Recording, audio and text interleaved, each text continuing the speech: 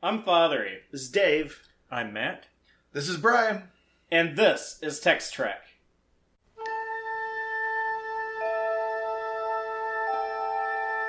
Engage.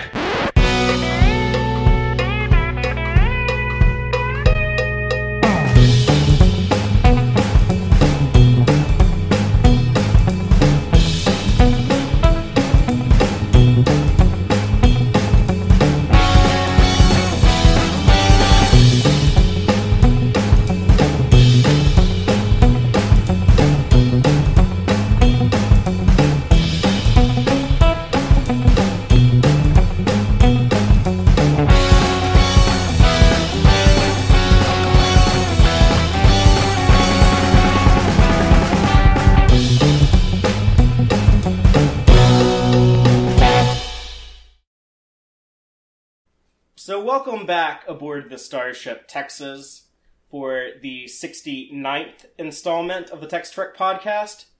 And tonight we're talking about Star Trek the Motion Picture, and we are joined by Dave's brother Matt, who is returning for the first time since Text Trek number 5, I believe. That's right. Oh, jeez. It's been That took a while to recover from. And he's here for the launch of our movie season. Yes. Our theatrical release movies. Yeah, so he was there when we started talking about Star Trek on TV with the original series pilot episodes. Yeah. You know, he's only with here for the first of whatever. Right, so I figure I've got another, year or two before the next one. But we should say, this project is our Text Trek look at all the motion pictures. Yes, so we'll be starting off with the first movie and then working our way through all 13 of them. And we do have Brian with us as well on our voyage through Star Trek on the big screen. Flying the motion picture colors on the shirt. Yeah, somebody has to. Yeah, that's right. But just to get started with the motion picture, just like a little bit of backstory on it.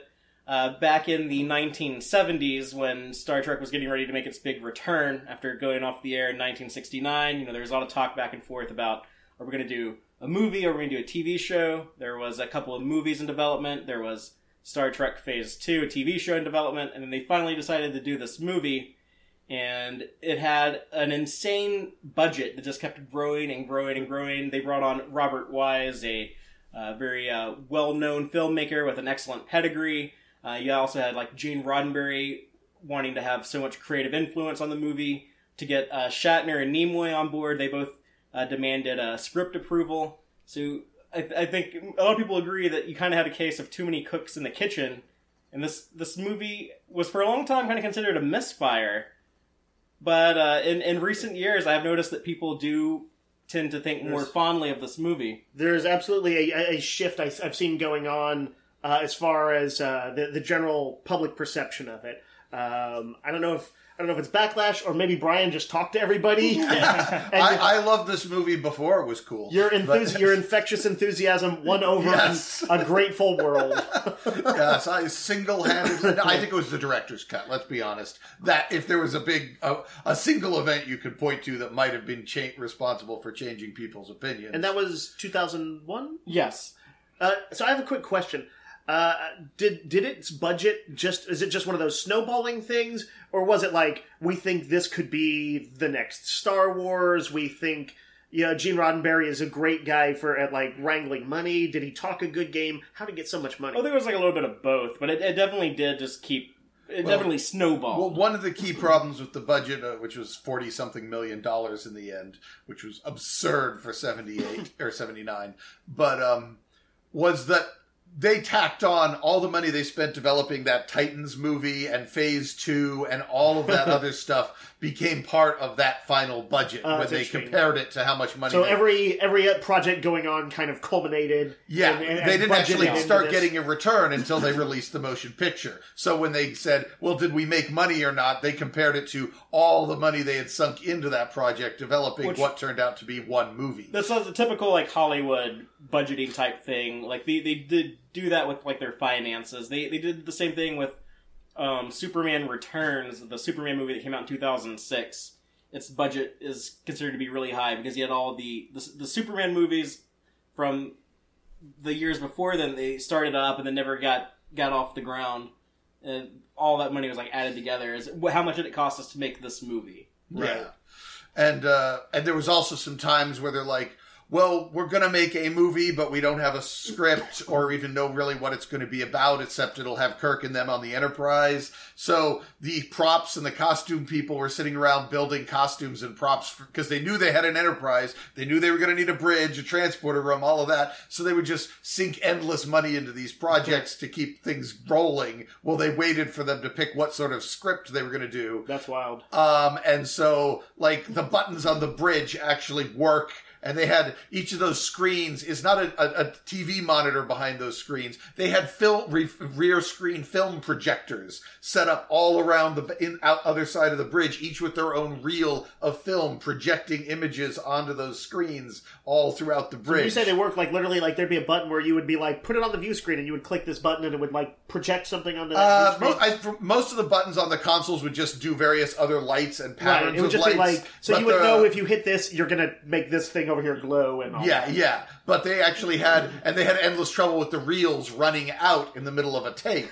And so then they'd have to redo the take because suddenly this screen went white in the background. I'm sure they loved that. So by the time they did Star Trek II, they'd switched it all to monitors stuck behind those same circles. But they put an enormous amount of effort into the 70s details. was also...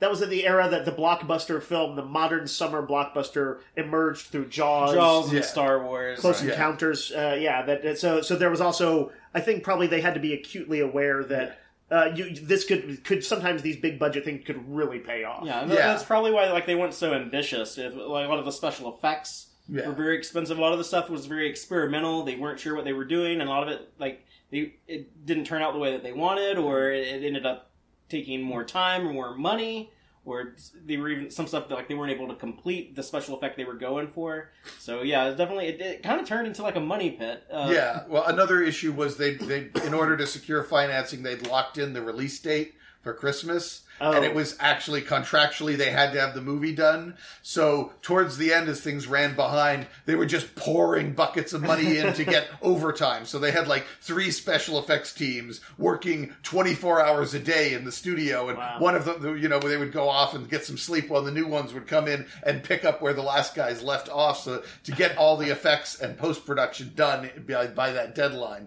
So that jacked the price way up with ridiculous amounts of overtime and stuff. Wow. Well, I'm just gonna go over the story of this movie. If you don't remember, just very briefly going to cover this. All right. There was once upon a time the crew of the Enterprise encounter a probe that was launched in our time.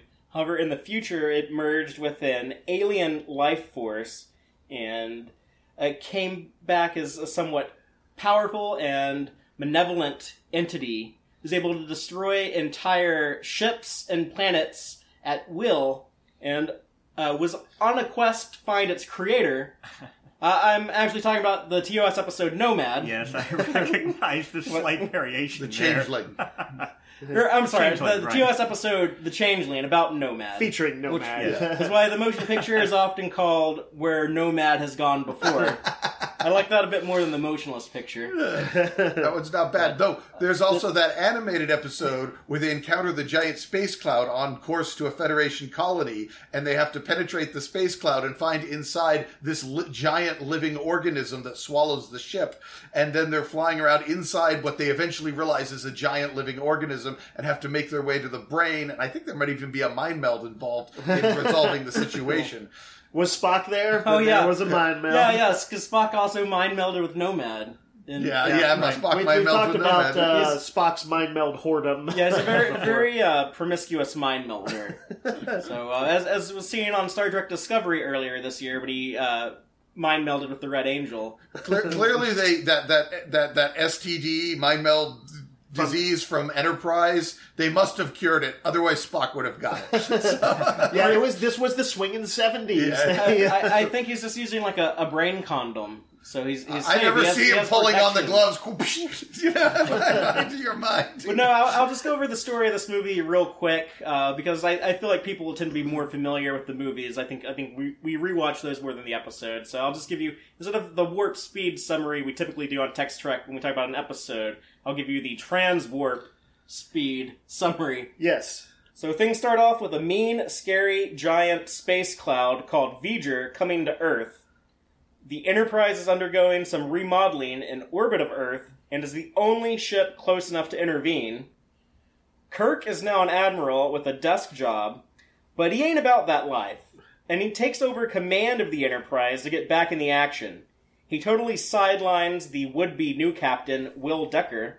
They take off to meet the V'ger cloud, which has a massive spaceship inside of it. Turns out the whole ship is an Earth probe from 20th century NASA that fell into a black hole and got a massive upgrade somewhere out there. It has returned to meet its creator. Will Decker volunteers to do some weird man/machine fusion with V'ger so that it can evolve and learn from its creator what it couldn't learn on its own. And it becomes a new life form and is no longer a cold logical machine. And that's the end of the movie. Shouldn't there be a revenge plot somewhere in there? There is no revenge. There is really no There's villain. a temper tantrum. There is a temper tantrum because V'ger is a child, and I believe it's Spock who says maybe you should treat it as a child. I Who thought you were says talking that about line? Kirk's. Oh. But no, who says on the bridge maybe you should treat it as like a child? That is Spock Spock. does. It is Yeah, Spock? yeah. And then Will Decker is like, oh, I should ask it out on a date. Wow! If you don't know the Well played. Very well played. Stephen Collins, I think is the name of the actor. Yes. Also from the TV show Seventh Heaven, Yeah. who Yes. apparently had a thing for underage girls. Yep. Well, We just had to get that out of the way. So And thanks for the joke. And underage Voyager space probes. But I Here was he not aware. This is in the movie. educational. I'm sorry if In I the- ruined the character of Will Decker for you. I'm sure he's He was one of your otherwise- favorites. He wasn't really. He was not an iconic character. I don't get the Decker hate. I actually think that he's a fine character, and I think he works very well in this movie. Yeah. But we'll get into that. We can just kind of like Are we going to kind of breeze through following the movie's Yeah. own course of, and we'll kind of comment as we go through yeah. it? So we'll kind of like break it down scene by scene. So starting off, we do have I was going to say we have the Klingon assault on V'ger, but actually we have a big black screen or a starfield if you watch the director's cut with the Jerry Goldsmith overture in there. Right. So this is the AKA the Next Generation theme music, and it's super iconic in that sense. Yeah. Matt, did you see this in the theater, by the way? I think so. I really. Okay. In fact, yes, I did see it in the theater. I was thinking it's the only Trek movie that exists that I don't think I saw in the theater. Although I might have in just kind of hazy 70s memories from I all did the see it in the drugs. theater. I vaguely remember. The overture, which was Do you remember it? which was kind of weird. You hear that and you think, will there be an intermission also? It felt like a theater, like It feels like the kind an of movie- operatic kind of thing. It feels like the kind of movie that could have had an intermission, first of all. Crazy thing, the last two movies to have an overture in the opening, last two like major Hollywood theatrical releases, were Star Trek: The Motion Picture and The Black Hole. Both came out in December of '79. Like this came out like December 7th, and Black Hole came out like 2 weeks later. Didn't Black Hateful Hole, Eight? interesting. Didn't the Hateful Eight have an overture? It had an intermission, but it didn't have an overture. It had like a long opening credit sequence. Okay. So this was the sunset of the of the. This is why it's sunset. Yes. I don't know. Any other thoughts on Well, the music? The idea of sticking an overture, I think, shows just how we are not Star Wars. We are not going to do the Star Wars. Right. You will not find the Star Do Wars you think here. is it pretentious? Yes. Yes. But I also applaud them for the guts to say, we are not Star Wars. Just get used to that right now. We're going to hit you in the face with how not Star Wars we are. True. And I really appreciate that more and more as Can I get anyone older. overall doubt that this has like 1 foot, or at least its toes in 2001 thematically, like kind of like at Yes. least in its ambition? Absolutely. I think that probably came from the Robert Wise side of things, because he was not a Star Trek fan at all. He admitted that he took this job after he talked to his kids about like, oh, like that Star Trek show, like they're making a movie of that. Is that any good? Is that something I should do? And they're like, oh yeah, Star Trek's cool. Do it, Pops. But I think him being just like a older filmmaker who probably wasn't in like the hip stuff the kids were watching on TV. Probably the last time he watched sci-fi stuff like that was like Buck Rogers. Or his own movie, The Forbidden Planet. Yeah, he Right. I think he was didn't probably, do Forbidden or, Planet. I'm Day sorry, the Earth The Day the Earth Stood Still. My bad. Yes. That's what I was thinking. But I think he's probably a huge fan of Kubrick's 2001, and he's probably like, oh, this would be my opportunity to experiment with some of those type of toys. The spaceships, the trippy visual special effects. Right. He's a pretty serious sci-fi dude. My favorite from him is, I'm sure the same for both of us, Sure. Andromeda Strain. Andromeda Strain. Yes. I've actually never seen that. A very serious adaptation of Michael Crichton's thriller about an extraterrestrial virus and a research institute where they're doing racing against time to figure out what its deal is before prevailing winds like carry it outside of New Mexico or New something, Mexico. and into a populated area. And very strong emphasis on realism. And I think some of that sensibility carries over to this film where, and I remember when I first saw this, it felt kind of unnecessary to me that there's a lot of emphasis on, again, you say anti-Star Wars.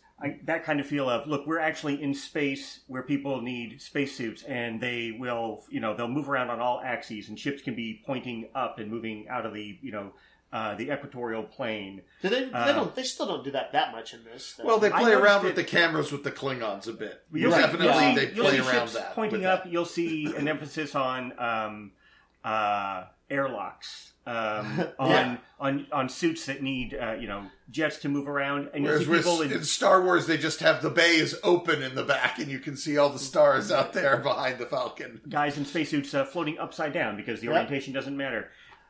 Star Wars said if you misplot a course through hyperspace, you could end up in a star or something like that. You can bounce straight off a supernova. Right. There we go. Here we don't see that per se, but we see a botched sort of warp thing where they hit a wormhole We'll get to that in a little bit. and an interesting transporter ride. But the one last thing I want to say about the music, and then we'll move on, is Jerry Goldsmith was actually the guy Gene Roddenberry wanted for the original series music. Really? And, What was he? He was 10 at the time? I don't know. He was a older Yeah, guy. I think by the time he did this movie, so he would have been working. But I think he actually recommended Alexander Courage. Interesting.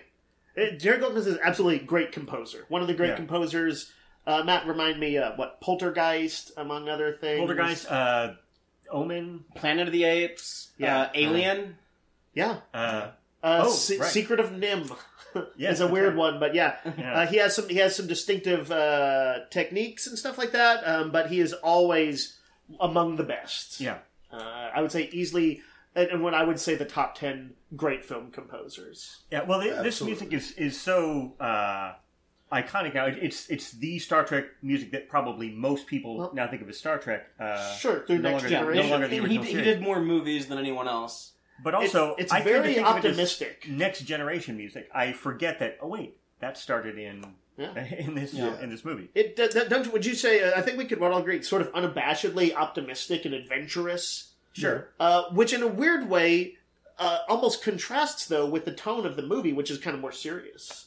That's true. When the theme really hits, when you have the famously long shot of the pod docking with the Enterprise, the music that was originally used in that sequence, Robert Wise hated, and he said because it didn't have a theme to it, which I think is a weird thing to say, because if you listen to the scores that Goldsmith has done throughout his career in the movies before this, Does he not do leitmotifs? he doesn't. He if you think of Alien or Planet of the Apes, There's not a. there's This no, is the alien theme. yeah, there's no recurring theme that he uses, and in this movie he really only does it with Spock and V'ger, and I guess he has the theme for an Enterprise flying gloriously. I wonder Those if are he, the only themes. I wonder if he was acutely aware of it because of the TV show, where they had some canned music sometimes that was used, and had a distinct theme song that was in at least every episode because for the credits.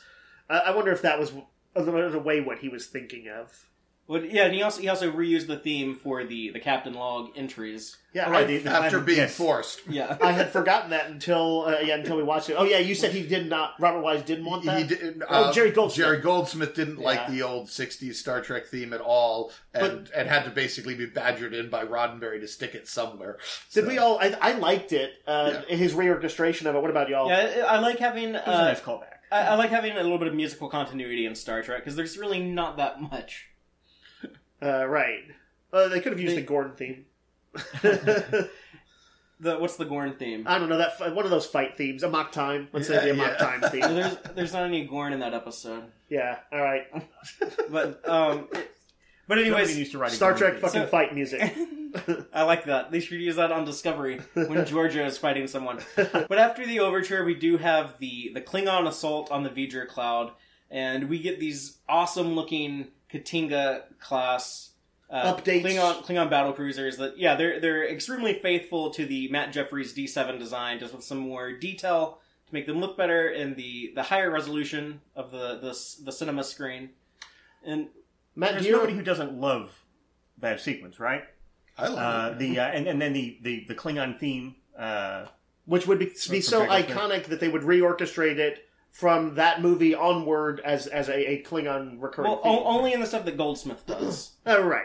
But I think I've heard it. Did they not use it sometimes on this show? No. Oh, But even when they were doing other types of Klingon themes, it was clearly influenced by how the music Absolutely. from this. which I feel like It has was like kind of their remake of it, even if it was a different song. Technically, the instruments they were chosen definitely called back to I feel this like scene. it sort of sounds a little bit like Native American, like tribal war music or something like that, or at least that's what it sounds like stereotypically. To A me. lot of people have done like covers to it. Like if you go on YouTube, you can find like metal covers, which Yeah, people with guitars recreating that music. that's kind of cool, actually. Dun, dun, dun, dun, dun, dun, dun, dun, dun, dun, dun, dun, dun.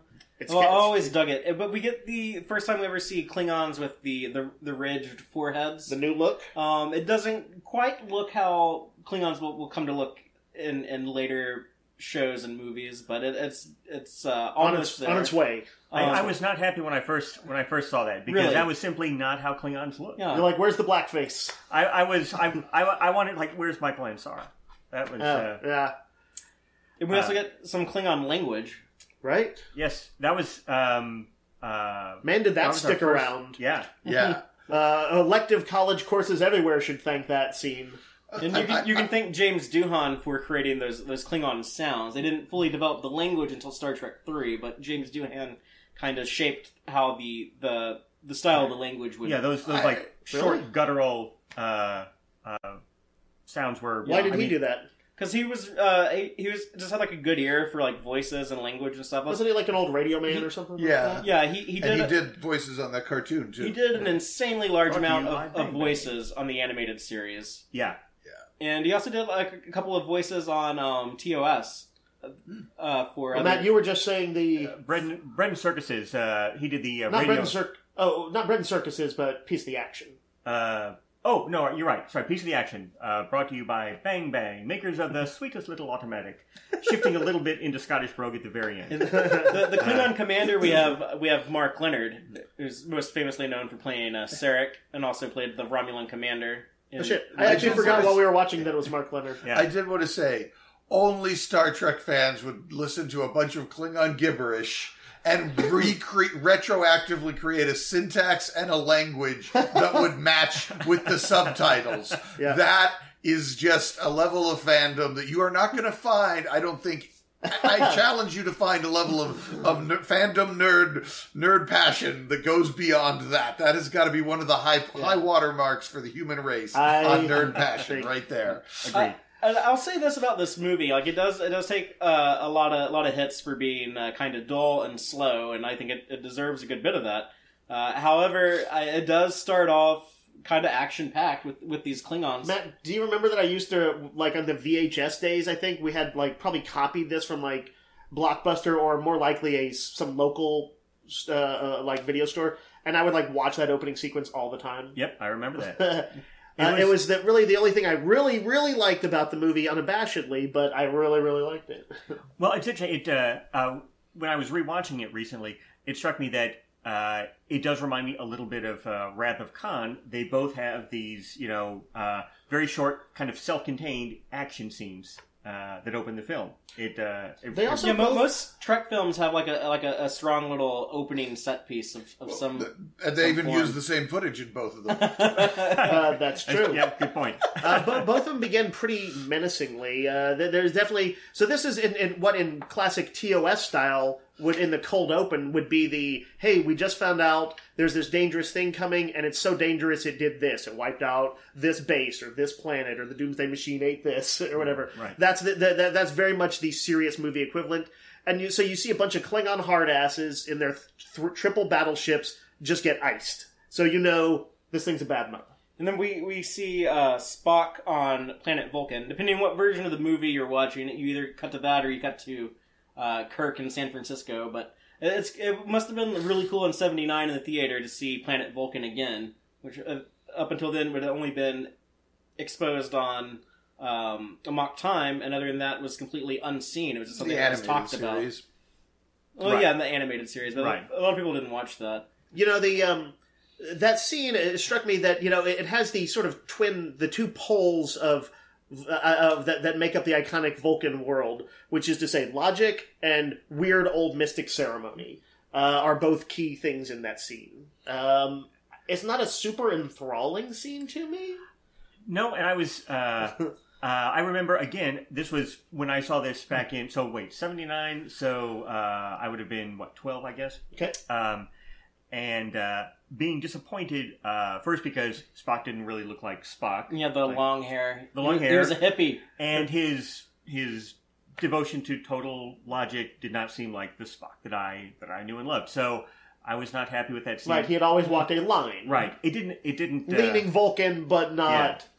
Now on rewatching it now, I find this much more interesting because he is really the only character whose personal journey It's entwines chronicled. with like Kirk and Decker both have some stuff going on, but there's kind of independent of the main storyline with V'ger, whereas Spock's Well, is like Deckers comes literally together with intertwined. V'ger at the end, but That's true. That's true. But which is, I think, one of the things that makes this film a bit overall weaker to me than, say, Wrath of Khan, where all these different storylines are interlinked and tied together. Yeah, there aren't many arcs in the motion picture. Yeah. and Spock's arc is one of the few. He senses V'ger, right? Yeah. He, which is a level of telepathy that they haven't particularly mapped onto him previously, right? They had Was it sort of that when it's convenient to play up? well, I think Spock can only reach out and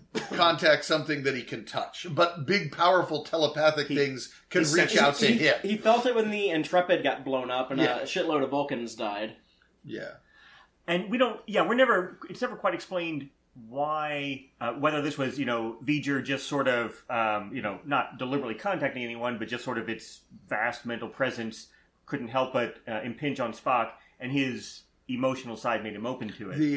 The novelization seems to imply that perhaps V'ger is wondering if there it implies that V'ger's like there's something about the creator's homeworld here, but there's also some logic thing that I can almost relate to, and is there something that might help me figure things out here? But it's and not. he's dyslexic. So Sorry, I was thinking of Discovery.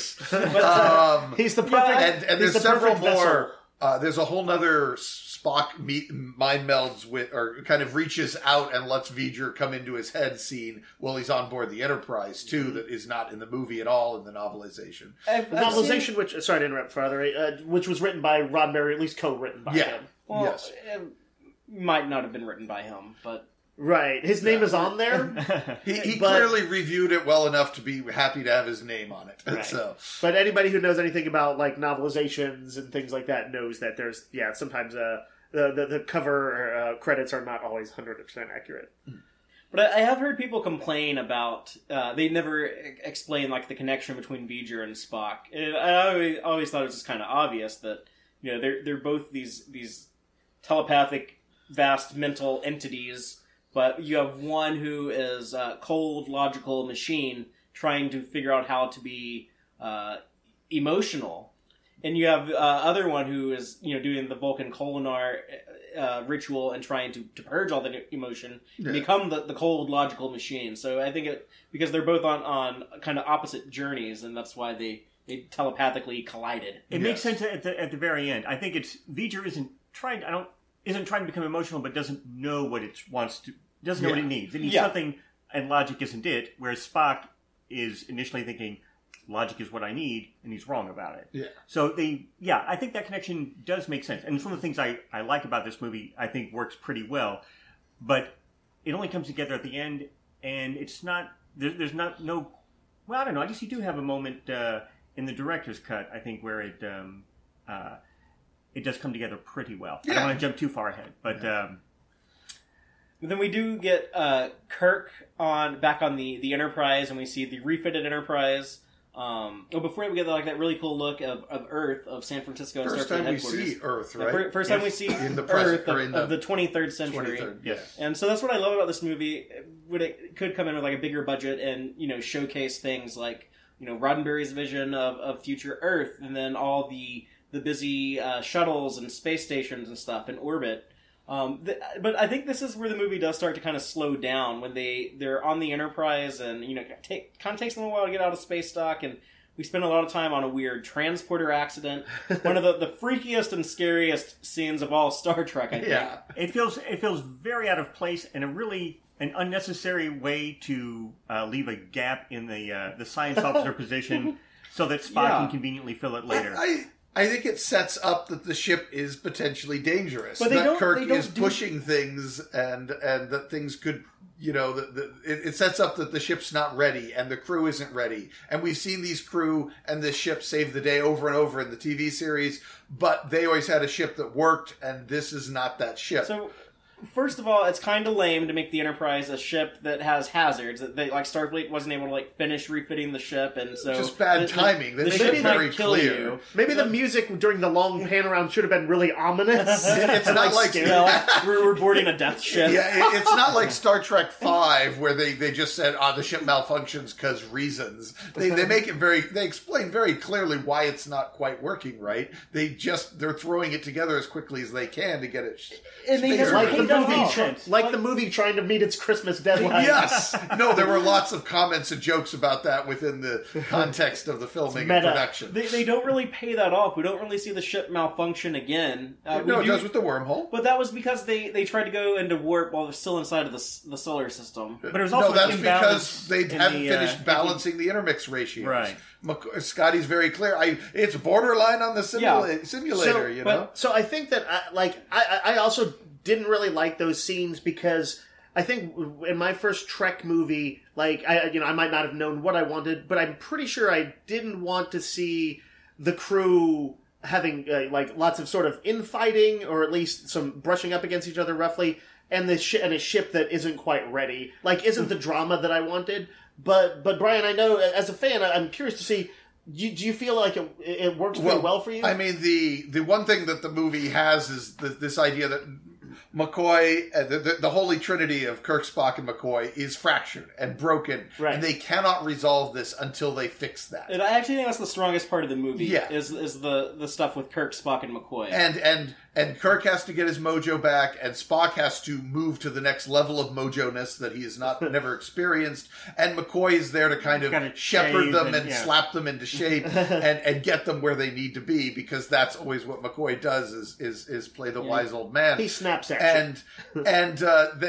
so yes, everyone starts out broken. They're there, but the pieces are not in place and not functioning like they should. And it's about pulling that crew together and rebuilding that magic. And again. So the ship is the same way. The ship mirrors that. The ship is not all together. And also the fact that Kirk's pushing the ship faster than it should be, it plays back into Kirk's plotline. So we need to have those mistakes, those malfunctions, to show that Kirk is in fact not heroically pushing at the right level. He is pushing too hard because he wants his dream back, and he's not thinking about... You know what's interesting? In Next Generation, my understanding was always that Roddenberry wanted to absolutely minimize interpersonal fighting on the crew and have all the threats be sort of exterior threats. Those were always the problems. But that's not the case in this, which would be the closest. Well, there was a few movies prior to Next Generation, but do you think not that Roddenberry was involved in. Like this is the last thing he had a bunch that's of right. involvement That's with. true. Until This absolutely TNG. does have the interpersonal thing. What do you think made him change up on that? Thank God it does, or else this would be like the boringest movie ever. Yes. No, this is what saves the movie, in my opinion, from being the movie everyone else says it is and what I feel it is. Right. Is that interpersonal, getting the band back together and getting it all tuned in, all their instruments Without that, it tuned would in. be like just like a The ending of second-rate 2001. It'd the be ending of the 2009. Changeling with $42 million. So, I don't know. That still sounds pretty good to me. But it seems to me that because I think you have a good point, and I don't disagree at all. I think you're right. Those elements all work together pretty nicely, and I think the problem that probably Dave and I and probably a lot of Star Trek fans at the time had is that that's not what we wanted to see with our main characters and the ship we love. Yeah, I think I was it's the like- Last I was- Jedi syndrome. What did you do to my hero? Right. I was a believer in those characters, and I wanted to see them in their most potent form, I suppose, facing a new threat with a big budget. But there is something to be said for the for subverting expectations. And do you think that there was the Is notion? it really subversive? Because that's such a big theme in the original series was like McCoy and Spock butting heads, and then and but Kirk being usually, in but a they moral butt heads usually- as an well-oiled machine. That was that was a balancing system. Kirk usually had the That's- answer that's pretty the point. ready to how to fuse the ideas together into one practical solution. Yeah. Also, in most cases, I think that sort of conflict was usually within one scene, fairly short. And here, it's all pretty extended. You get a long way into the film where you're still wondering, good God, when the hell are these guys going to be friends again? And I think the primary conflict on board the ship is between Kirk and Captain Decker. Yeah, who let's then talk about him. Gets kicked down to Commander, which I think is kind of silly. Like, you can be the XO and still maintain like your captain rank. We It's like- even see later Star Trek films, Right. Spock's and Yeah. Scotty are captains aboard the Enterprise in Star Trek But- 5 and 6. But they wanted to tell a story about some ego clashing. yeah. And I actually do think it's kind of a good idea and kind of bold to, okay, we're doing like our big return to Star Trek. We're going to have Kirk not be in the same position where we left him. He's going to be older. He's going to be an admiral, and his main motivation in the movie is, beyond just saving the world, is getting back in the captain's chair, and like he wants to become the guy who we saw in the original series because he's transitioned past that and he wants to revert back to it. But Interestingly, that is also his goal in Star Trek 2. it is. But in Star Trek 2, the difference is, and this is why I think Star Trek 2 works so much better for me in terms of that central character conflict, is that in Star Trek 2, Kirk is feeling his age. He feels too old to do what he wants most to do. And he has to go through the whole movie to get back to that.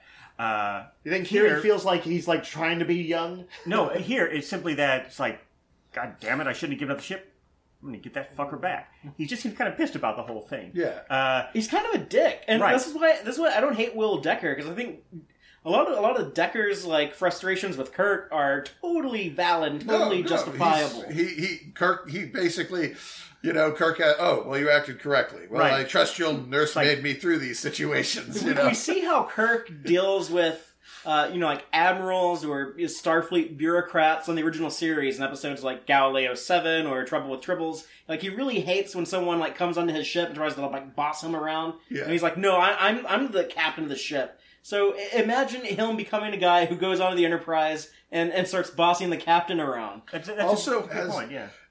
Kirk has been a Starfleet admiral for 2.5 years, but the Enterprise has only been in dry dock for 18 months. Was Decker actually commanding the ship for 1.5 years or something? I mean, I don't Did think he so. actually get to do some mission stuff? I think it was just all supervising the refit. But I mean, yeah, that's Well, possible. the refit was only 18 months. There's 2.5 years that Yeah, Kirk but- was And not. if so, being where's the commanded. novels that chronicle that? Because I'd probably read them. Decker could have been on the planet trying to like plan out the refit for 18 months before they actually start the refit. Yeah. I don't know if it doesn't have to have been him who was in charge. I'm just saying that there's a little gap there that somebody was doing They were all on something with the vacation. ship. They were either at Ryza or Sherman's Pleasure Planet. Don't they just have the ship sitting around? Maybe they did a tour where they, because it was real famous when it came back. Speaking of tour, I just have to mention something I completely forgot until I rewatched it. I was thinking of the Grand Tour of the Solar System for, the Voyager probes.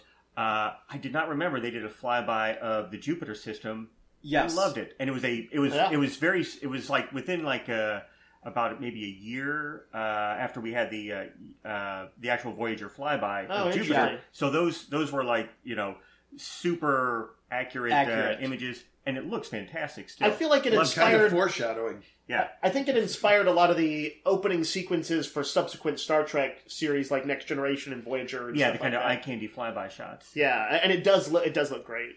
But not to get us off track. So what do you guys think about Decker as a character? And I should also mention, I don't believe this ever comes up in the movie, but he is Matt Decker's son.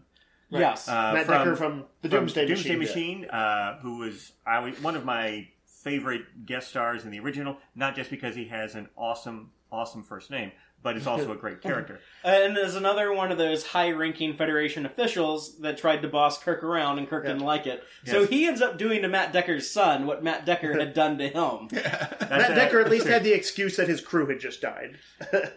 That's true. That's a better excuse than a midlife crisis. But Decker's a character. Obviously, it's been wrong. He feels very he's kind Riker-esque. Yeah, he's a pretty classic heroic guy who can also compromise when needed, but he's clearly, at least he feels he's earned what he's got, and he doesn't like losing it. And I can empathize with. He never really seems to be in the wrong, except you might say, like, when he complains that Kirk hasn't logged any star hours in 2.5 years.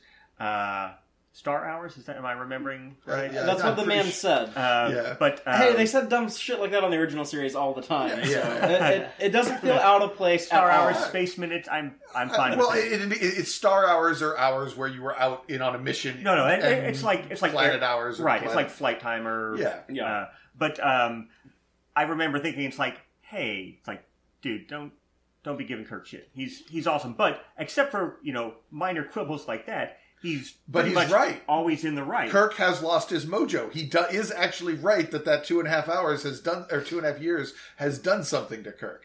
He's rude and he's mean about it, but he's also right. Well, and he's doing the XO's job of, this is something you need to know because it's affecting the mission. Right. So I'm gonna. The tricky thing is, we had over the course of 3 seasons of the original show built up a lot of love for Kirk, and nobody wants to see a character that's an icon to you trash talked a little bit. So just on an instinctive level, I think you were like, shut up, Decker. Yeah. Sure. Well, also, and at that point in the movie, it's not quite clear how much mojo Kirk has lost. But Kirk is pretty much a minor deity in the 60s Star Trek. He almost never makes a mistake. Yeah. He almost never does the wrong thing, or when he does, it's clearly because he's been fed wrong information, and it's very understandable why he made that mistake.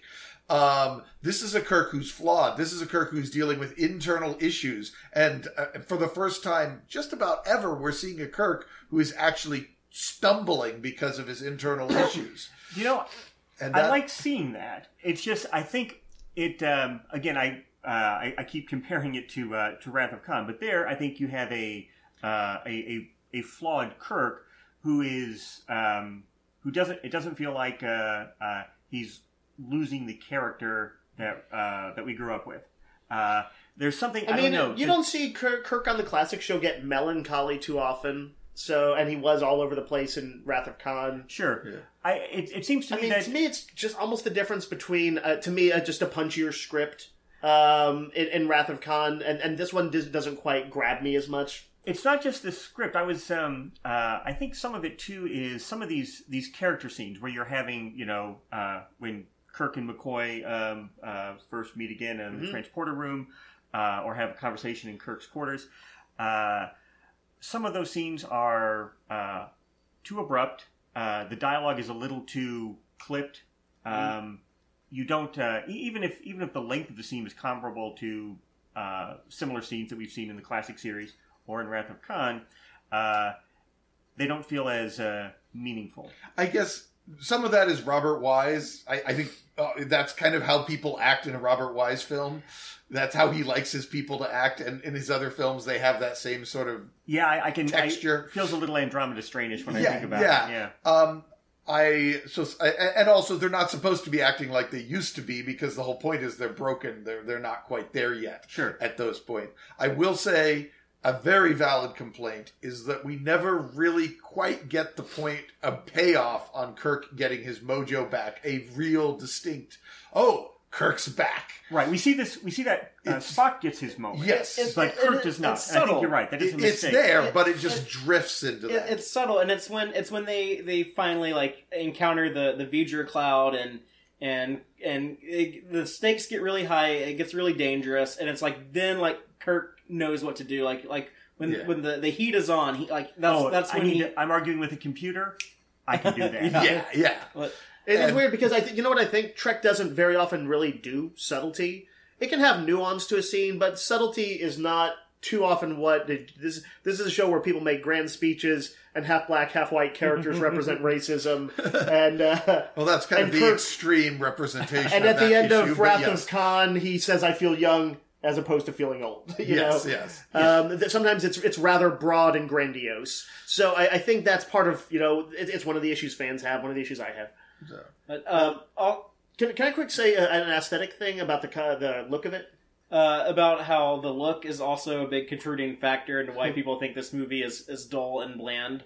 I guess so, but I'll say this: it's a very unified look, and within its own aesthetics, I like it. I think it has a bit of that 70s look.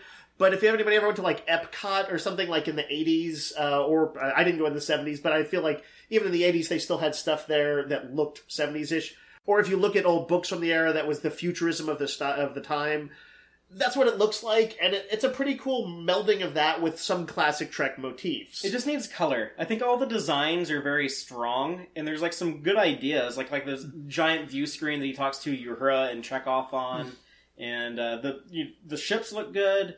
The V'ger stuff all looks incredible, but it's everything on the Enterprise is gray or beige or off-white. They had those dark red maroon corridors and stuff on the captain's quarters and stuff outside the captain's quarters. That still didn't really pop. And then you get everything on V'ger is blue or black. Yeah. So it's you have two different color schemes, and they're both... It also depends on which version. The Blu-ray version is way bluer than the director's the director's DVD. I feel like this was that kind of NASA aesthetic that they were going for again, which I thought was unnecessary to sell the idea that this is a real ship, we're really in space. Look, we have airlocks. Look, we can float in space, and so on.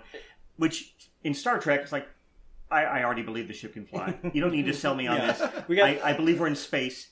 I don't need to be convinced. We got 3 seasons of this. We know how it works. But it kind of feels like Robert Wise doing that lengthy introduction to in the Andromeda Strain to the underground base, where you get an overview of all the levels and what they all mean. Similarly, we get the big flyby of the Enterprise, which is very grandiose. I don't want to complain about that, but it feels like some of that was unnecessary. If your point is, look, this is a real space traveling vehicle that could exist in the real world. I think it was also a lot of Roddenberry wanting the ship and the crew to look more NASA astronauts than military. Right. Well, yeah, I know he did not want a military look to it, which one of his big problems with the Wrath of Khan. It's funny because as a kid, as I've brought up a few times on the show, I really loved the maroon uniforms of that. But then I would the more I thought about it, the less I liked how military those look. Just kind of conceptually. Would you prefer the motion picture beige pajamas? No.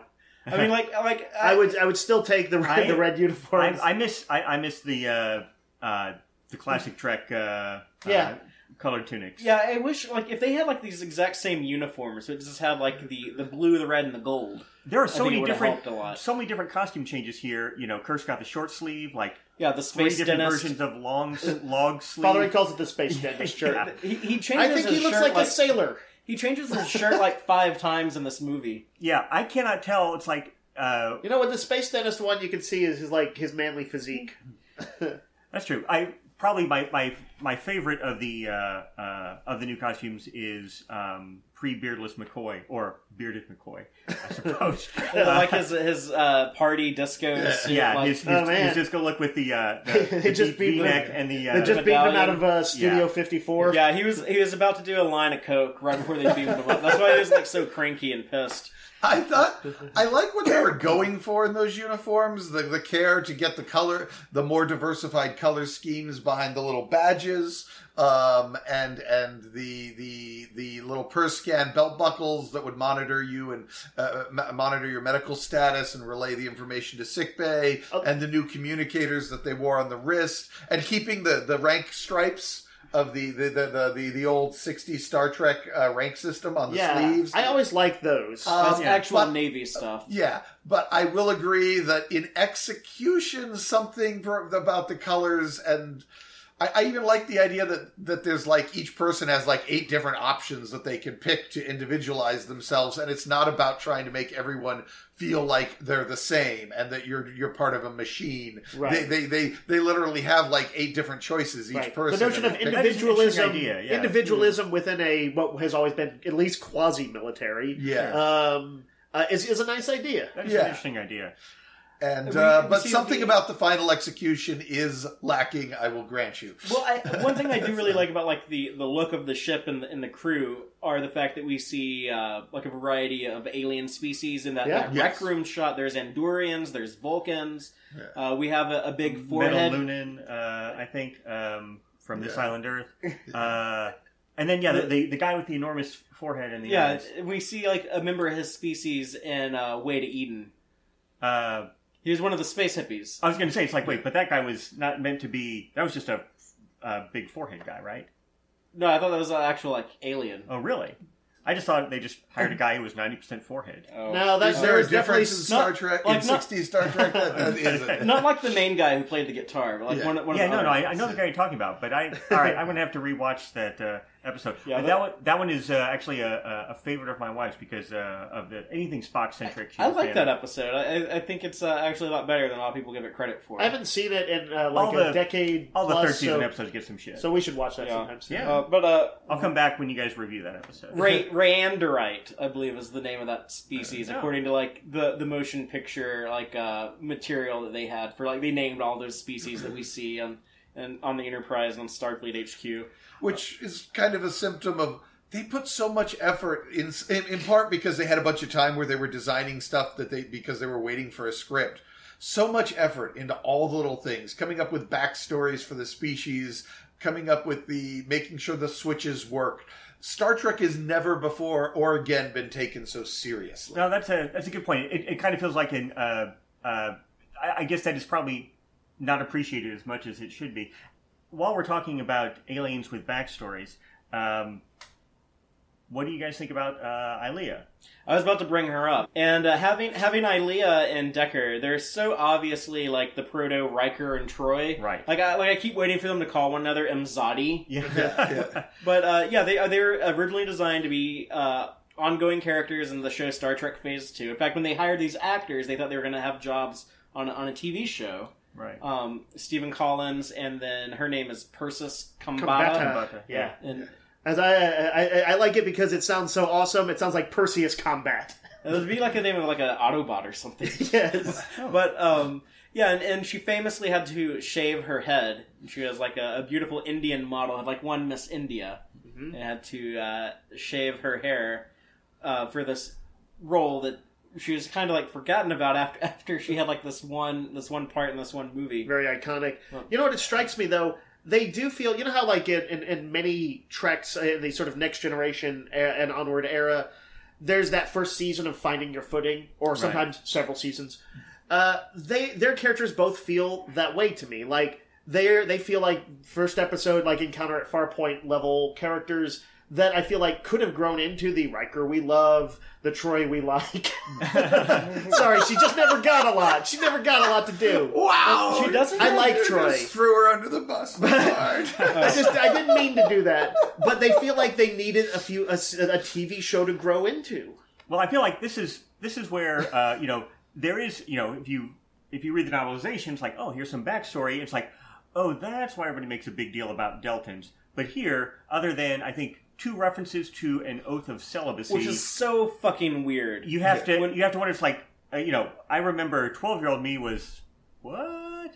What's celibacy? So what's the idea with the Deltans? They just like want to fuck uncontrollably all the time, or According to the novelization, they tend to. Like, they really go in for free love on their planet, and that's the way. Like, they'll have science dissertations, which is an orgy or stuff. They communicate with telepathic sexual it's content. such a Roddenberry Yes, idea. absolutely. Yeah. I'm not gonna and so, but the problem is their sex is so mind blowing that a normal human often will go nuts if exposed to it. So, in order to be in a Starfleet ship, you've got to take this oath of celibacy, and you're not going to fuck up our crew. I mean, literally, don't fuck up our crew. Do they exude pheromones? Yes, there's Like, so also a pheromone. They thing just that walk kicks by in. and you're like, in Bonerville. Yes. Well, actually, I remember. At least I think I remember this because I read the novelization like 30 years ago. But I still remember this one scene. You can probably correct me and tell me if I am inventing this out of my own disturbed mind. But I recall that when Ilea is on the bridge, and I think Sulu is asked to, help her out with show her where the It's a concourse- deleted scene from the movie. and he is embarrassed about having to stand up because he's got a boner. Well, that was not in the deleted scene, but he does like kind Well, of. I like, remember the actually deleted scene where Yeah, he's I sort think of awkward and fumbling. They don't but- explicitly spell it out in the novel, but when I went back and read His it as an arousal- adult, I was like, "Oh, that's what's going on there." Yeah. Yeah. Okay. So it is. It's. You could have a kid read it, and they wouldn't necessarily figure out exactly what they're referring to, but there is something like But that. that's kind of like this is unforgivable for the movie to have like a character like come onto the bridge and be like, "Oh yeah, my oath of celibacy is on record," and then never explain that. Like, sure, it's Yeah. explained in the novel, but Yeah. you can't I expect agree. your audience to go like read the book to No, understand no, it. I'll agree. When Uhura says she's Deltan, and everybody's, Sulu and Chekhov are like, whoa, they exchange looks. And you're wondering, like, oh, wow, what are we... I don't get it. It's the Chekhov's gun thing. Yeah, sort of. the Chekhov's celibacy. Literally, yes. Yeah, they set it up much better in the novel, and they pay it off much better in the novel than what we get in the movie. And you're right; they probably just should have dropped it all together. But Roddenberry, Yeah, that would have been a hill to die on if you're old pervert Roddenberry. yeah, I'm pretty sure that's what happened. there. I love the guy, but that's such like a typical. That's like kind of how he wanted to originally give Counselor Troy 3 breasts in The Next Generation. Yeah. And Dorothy Fontana actually like talked him out of it. Is he like? Would he like be what we would now think of somewhat as the fedora wearing feminist, male feminist guy who's like, No. predatory sort of mean- feminist? No, like all the women who like worked with him tend to say like good things. Okay, They were all like, "Yeah, I was sleeping with Gene," but they, like none of them were like, to say anything like He did not treat them poorly. Yeah. Yeah, He did it was not all act very like consensual. they It were. was Right. the impression I get. Right. So, Yeah, just like the Delton thing is weird, and for a movie that is so dry, it does manage to pack in so much sexuality, and Oh, so yes. much sexual This G-rated film. undertones. Yeah. Yes, Which, was Oh. that even a consideration? Was like, well, we want to explain it, but we don't want to lose our coveted G rating. No. yeah, I don't know. That might have been why we didn't get more Ilea stuff. And maybe I have this mental flash of Robert Wise saying, we have to keep it G-rated, because otherwise Roddenberry will have naked Ilea in every scene. At least we did get our shower scene, but But, it's a little muted. Well, yeah. they talked about that. Like, doesn't Kirk summon up the something for her to wear, which happens to be this like super short robe? yeah. Yes. So she's walking around in the super short bathrobe, like the rest of the movie. It's also kind of awkward when you have like. Then Hollywood does this all the time, but it's something that's like it was kind of like brought to my attention a few years ago, and now I noticed it in everything.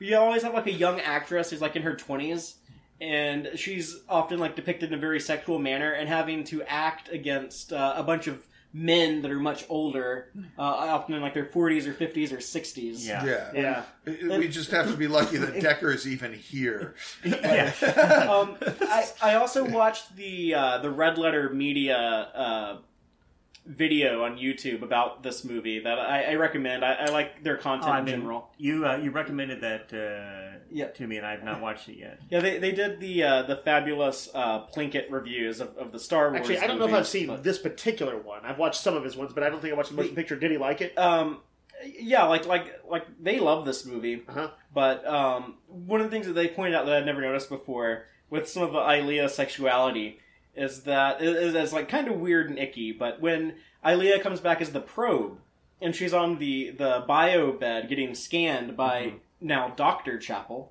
right?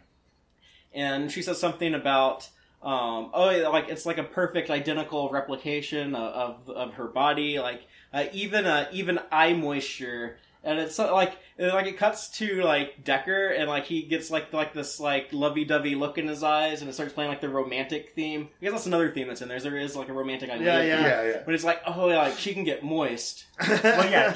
She says even the eye moisture, and then I think either right before or right after she says like all her exocrine functions. Yeah. Which was the first time I think I'd heard exocrine. I'm like, oh, well, endocrine, exocrine, I guess that... Every exocrine system, even eye moisture. Yeah. Yes, so it's like, yes, everything that secretes, which is, yes, the Decker reaction. I don't know. I think Decker's looking there because he's seeing the woman he loves. Sure, but... that was the vibe. It's not like, I gotta stick my dick in that. That's the vibe you get, but it's kind of funny that that's how the line was written. Yeah. And knowing Roddenberry, that might have been intentional. Well, the novelization the is dick line interesting. happens much later. Because you jump into Kirk's head, and Kirk's kind of like, oh, that is one hot android. Mission. And then Decker's kind of like, my God, it's the woman I love trapped in this android body. And you get both views. And Kirk is like, oh, we've got to figure out a way to manipulate the computer.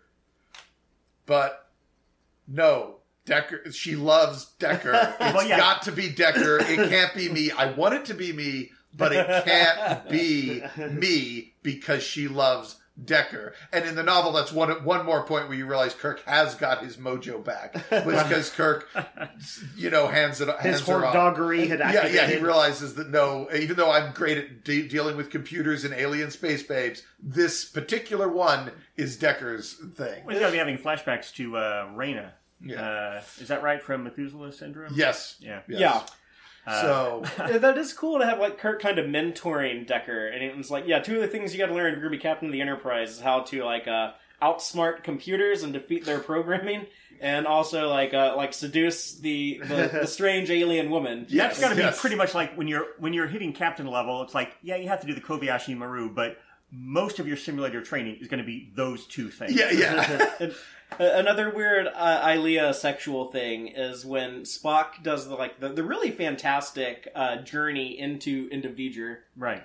And when he encounters like the image of her, the hologram or the representation of her, like the he mentions the circular pink object in the center of her that he has to mind meld with the sensor that's like all her it's hard to find, but I think with some work. And he also flies through what looks like a big space vagina surrounded by some moons that might be like eggs or ovaries. Georgia O'Keeffe's Space Cloud. The movie is filled with this sexuality and you sexual might even say symbolism. It's pregnant with them. Well, it is at the end. That's what they deliver a baby at the end. That is literally what happens. I did notice, one thing I liked, as long as we're kind of in here, is like the geography of the interior of the cloud, which seems to include like these vast vistas that sometimes seem like they're planetary or like they're like machine-like or whatever.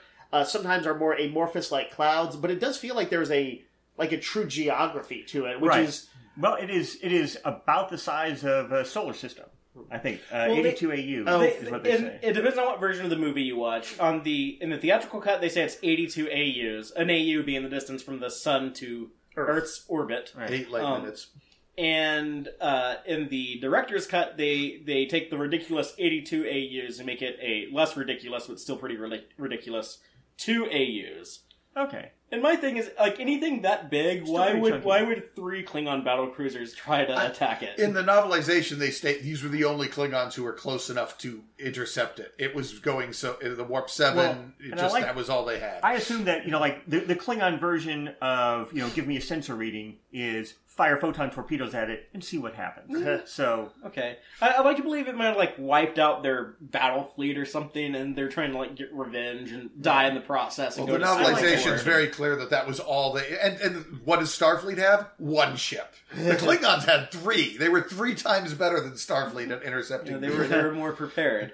And even then, they were only intercepting it as it was leaving their space. They were that by the time they got to it. I did mention Dr. Chapel a minute ago. I think we should bring up the support characters and how not Right. only is it really cool that they bring back, Sulu, Chekhov, Uhura, right. which they totally could have not done that. Right? But not only do they do that, but they also like bring in Christine Chapel Right. as well as Janice Janice Rand, Rand, which I think is remarkable that they would go back to the characters only Let's around be honest, half Chapel of the first was, season. unless Chapel didn't want to, or Michelle Barrett didn't want to be in it, she was going to be in it. Well, She's married to Gene sure. Roddenberry. But bringing back your peripheral characters. But Rand is actually a bit of a impressive. Yeah. Nice bit of continuity.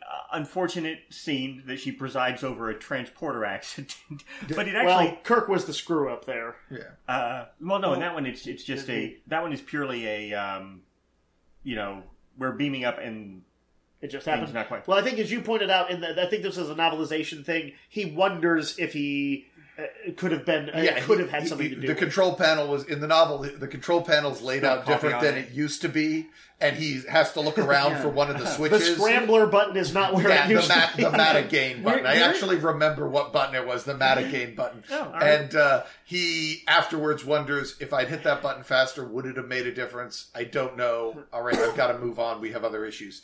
But I feel like we're bringing the novel up about as much as the movie. Well, Well, that's somewhat telling.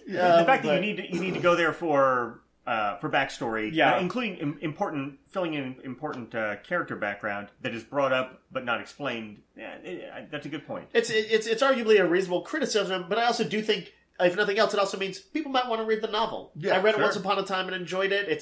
It has a lot more little details and stuff from the background and more thoughts about 23rd century life. Right? yeah, Kirk's previous marriage. Some interesting stuff. Speaking of Kirk's previous marriage, is it Chief DeFalco or Crewman DeFalco, who takes over Ilea's station, Right. was played by Shatner's then wife. Oh, that's right. Oh, That's And, right. James Doohan's kids are in the movie. Robert Wise's wife is one of the extras in that rec room scene. So I think a lot of people did think. Are James Doohan's kids like the ones in that forced perspective shot? I think one of them's there, and then one of them who's like older might have been like actually like an officer like in that rec room. Forced perspective. In the engine room where you see the warp core going way Oh, back. the nacelle yeah. shot. They had like a kid in the background. Yeah, the guys in suits in the background are kids. So that it looks bigger. Right. And you can kind of tell they're kids because like they move around like really goofy with like, stupid child body. Yeah, As like many times as I've somersaults watched and- it, I've never noticed that they look like kids. I've never looked for it, though, to be fair. But You'll we've notice ruined it the movie now. Yeah, for you. probably. You can't watch anything. But yeah, the fact that like they had all these people's family members and stuff, I think they did think this was going to be like a really big, cool thing. Like maybe this would springboard a new major series of films, like what was going on with Star Wars, or at least they thought this was going to be like a really cool send off to this big franchise that had changed all of their careers and their lives up until this point. So I think everyone thought this was going to have a whole lot of ceremony around it.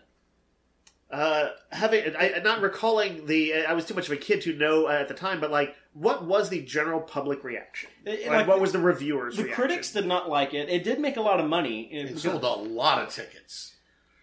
A lot of tickets. It's like one of those things like Avatar, where it sold a lot of tickets, and afterwards everybody backlashed. Well, it was also just so expensive to make that I mean it did, it didn't lose money, but Right. But it didn't make the money. With the $42 million price tag, it did not make the money they'd hoped for, Yeah. despite the ridiculous number of tickets. And fans and critics were all kind of, it's something. You know how like I've got some friends who I don't know if any of y'all are among the people who like are not really into like Lord of the Rings or whether you're talking about the books or the movies. And one of the common complaints is that kind of all that travel time. There's a lot of travel time. This movie is a little bit Lord of the Rings of space in that there's a lot of looking at view screens and vast vistas and traveling time. Yeah, if you're watching the theatrical cut, the one that's on Blu-ray that I think most people are going to be watching nowadays, there is like an 11-minute sequence where there's like maybe 3 or 4 lines of dialogue, and the rest is just actors standing on the bridge looking at the view screen and all these super long special effects shots that do look awesome and stunning and fantastic in HD.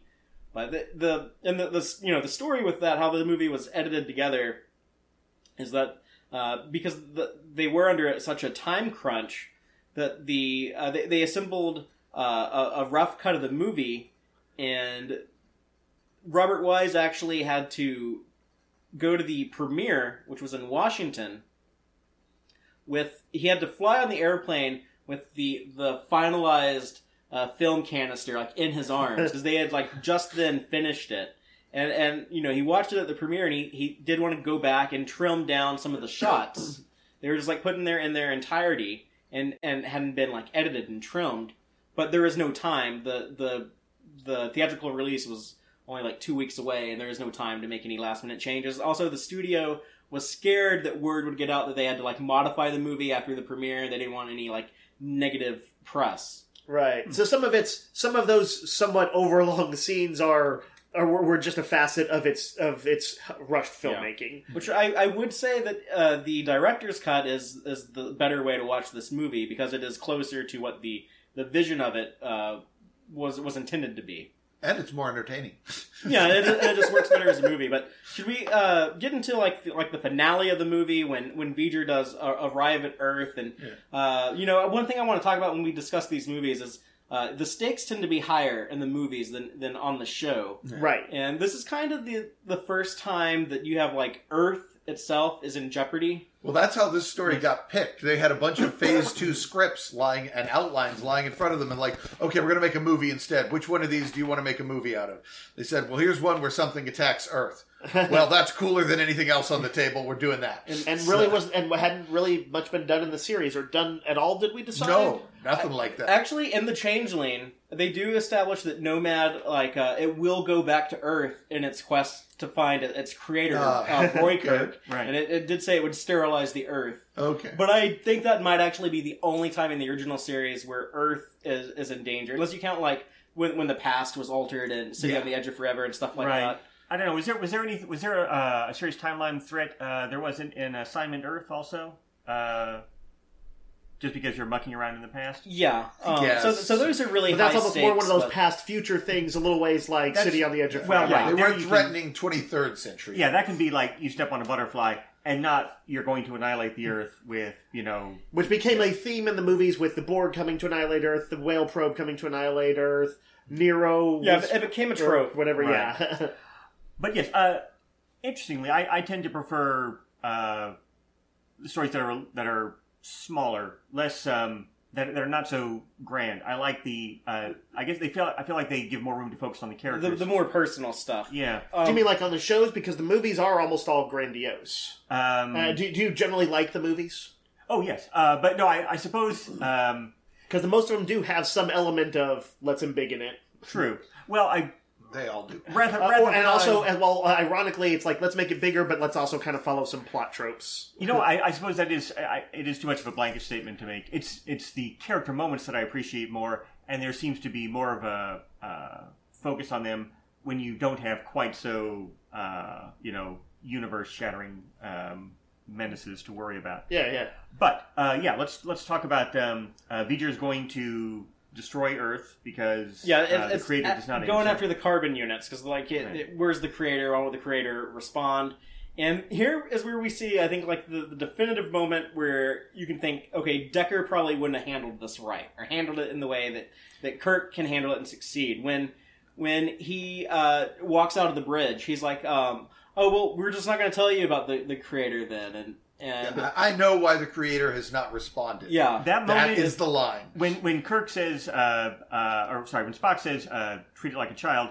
You see that light bulb moment for Kirk. You know, he has that epiphany. I'm good at novelty gambits. Right. With Well, computers, especially. right. He is specifically. It's like, this is an M5 moment. Got it. Right, or in Corbomite maneuver, or Right. Yeah. It feels very much like that's the moment when everything clicks for Kirk, and it's still very high stakes. The ship gets bounced around a lot. If you hadn't realized Kirk had got his mojo back at any bit before, the moment he turns and says, "I know why the creator has not responded," you realize, okay, he's got it back now. If you didn't already realize, I like the moments of Kirk gambling like that, where he's like, yeah, this thing's not going to call my bluff, and he kind of does it in Let That Be Your Last Battlefield when he does the self-destruct sequence on the Enterprise, and Right. A few other times. I'm but sure. there at least he's got a plan. He's going to get them to back down or they'll die. Here he's like, I have no idea why the creator hasn't responded, but I have to save Earth, and this is the only thing that will do that. That will give Right. us breathing space.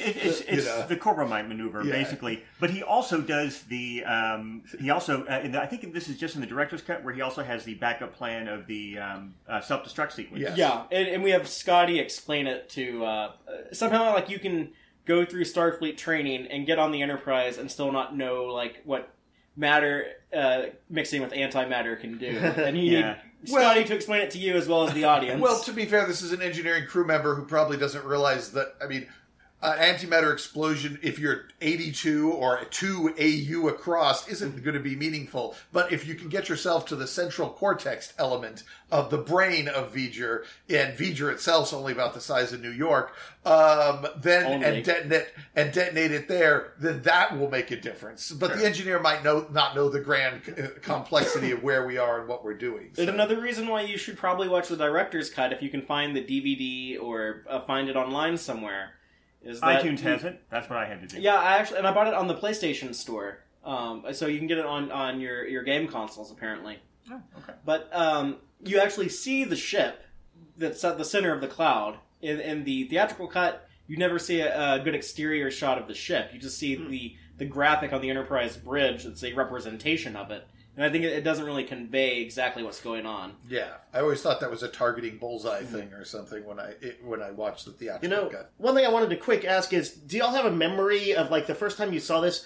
The moment when you find out that V'ger is the same thing as Voyager, that is, it's the old Earth space probe. Was that a big thing for you? Because when I was a kid, it was kind of a big thing, like an M. Night Shyamalan twist.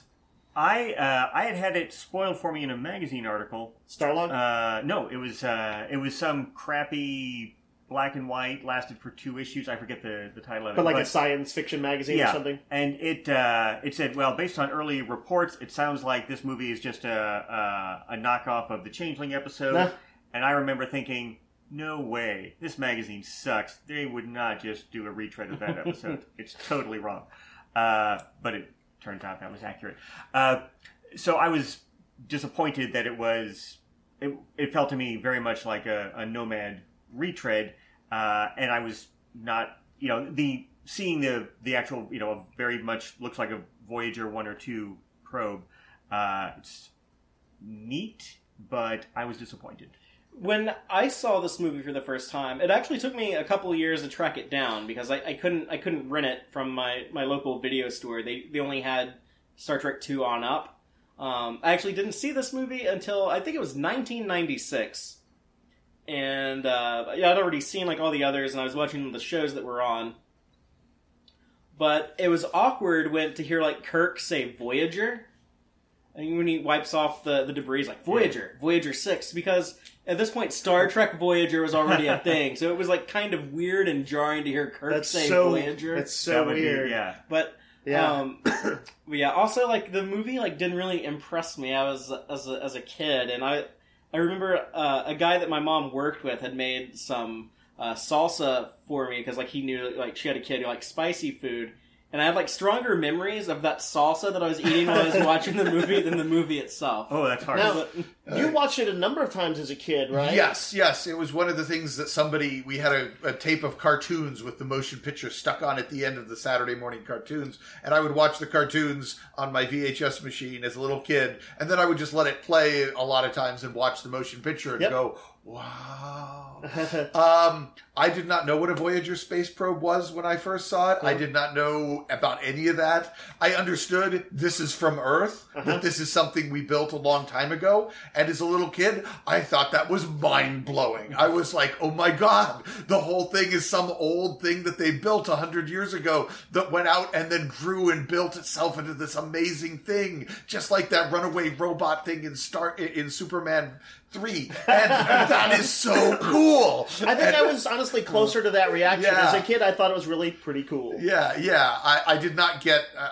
the fact that it was a Voyager probe was totally lost on me. I thought it was something they just made up for this movie. But. I did notice in rewatching it, the plaque on the side of the Voyager probe has a redesigned version of some of the elements on the message to whoever might find it. Of the nude man and woman? Not the nude man and woman. That was on Pioneer, but not Voyager. Oh, okay. But it does have the location of the solar system in relation to nearby pulsars. It's got, I think, a hydrogen atom, a few other things like that. Yeah. It was a nice design touch. Yeah. I do think that the climax of this movie does kind of work with. Maybe it's just like the Goldsmith score going on is so good, but the Music can add a lot.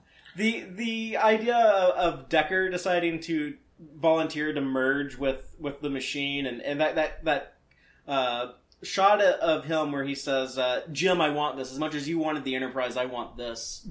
And it does what we were talking about earlier with like the sexual themes of the movie. This is like V'ger coming to adulthood, and I think like a lot of like the sexual curiosity associated with adolescence, and it basically it wants to like find God and fuck God and create like this new life form. And then like the shot of Ilia and Decker, these people we know are former lovers, kind of almost like they're like on a molecular level, like their energy is going to fuse together, and there's just very strong like sexual themes and this. A combination of a man and woman creating this new life form. Well, yeah, and V'ger is kind of this giant sterile thing, Spock says, and that is kind of the movie, too. We are they say, oh, the movie's so cold and sterile. Yeah, that's the point. It's supposed to be sterile because it needs to be fertilized by putting in a human element that opens and causes that new baby to be born. The sperm ship Enterprise that has to fly up through the orifice. Here's the thing, like, as a kid, and I'm sure, did anybody catch any of that? I didn't catch it as a kid. I'm sure that... I mean, I might have been like a little bit of a weird kid. I mean, like, 96, I was 10 watching this, and I was kind of freaked out when McCoy says, a man and machine, like, join physically? Is that possible? I was like that kind of, like, it jostled something? Yeah, it was like, that's not right. Like... it occurs to me if I nothing had else... a Borg kind of implant thing in my head when would wire it into a computer when they said that. If nothing else, even as a kid, if you didn't understand exactly what the suggestion was with Decker and Ilia at the end, if nothing else, they seem like Adam and Eve or something like that that you might have grown up with. Yeah. It made sense to me as a kid, but I didn't. All the sexual imagery and symbolism in the film was completely lost on me. So, and then you have Dr. McCoy kind of like sums it up for the audience, and it's like, oh yeah, it's delivering a birth, a child. Yeah, and Country Doctor way he sums it up. Yeah, for you simple folks out there. Yeah, like me. I do kind of feel like the story would probably work better as an hour and a half on TV with like the commercials, because it was going to be a 2-hour episode of Star Trek Phase 2. It does feel like a little bit stretched out and bloated. I would have been curious to see like that alternate reality version where this was just a TV episode. But there are some fan edits out there where they turn it into a 2-parter and try to fit it into an hour and a half and make it in a 2-hour television format. I had always thought that part of the problem, and I don't think this is I don't think this really is a valid argument, that the fact that I think who's the screenwriter, is it Harold Livingston? I think he... So the movie was based on a story Alan by Dean Foster. the Splinter of the Mind's Eye guy. Yeah, but I think Livingston, is that right? He had written some like Mission Impossible scripts, but he was not a Star Trek fan or necessarily a science fiction fan. And when I heard that many years ago, I thought, oh well, this is why the characters didn't seem to click, and some scenes felt kind of off to me, especially the ensemble Kirk, Spock, McCoy scenes.